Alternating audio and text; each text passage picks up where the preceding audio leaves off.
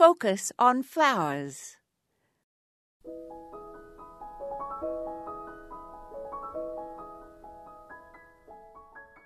William Shakespeare included so many botanical references in his plays. There are about 175 mentions of flowers, fruits, grains, grasses, seeds, weeds, trees, spices, herbs, and vegetables. And there are also lots of comments about how to care for various items. Here are just a few examples you may recognize. In As You Like It, Celia says, "I found him under a tree, like a dropped acorn."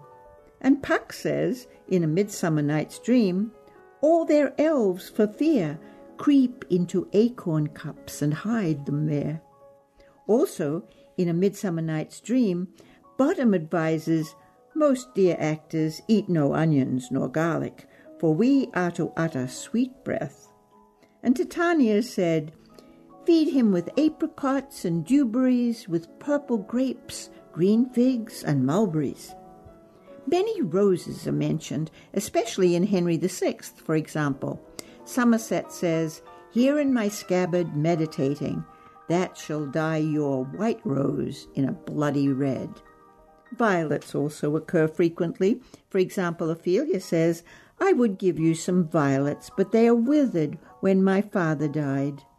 And Oberon, in A Midsummer Night's Dream, says, "Where ox clips and nodding violet grows." And the Queen in Cymbeline mentions the violets, cowslips, and the primroses. This is Moya Andrews, and today we focused on Shakespeare's plants.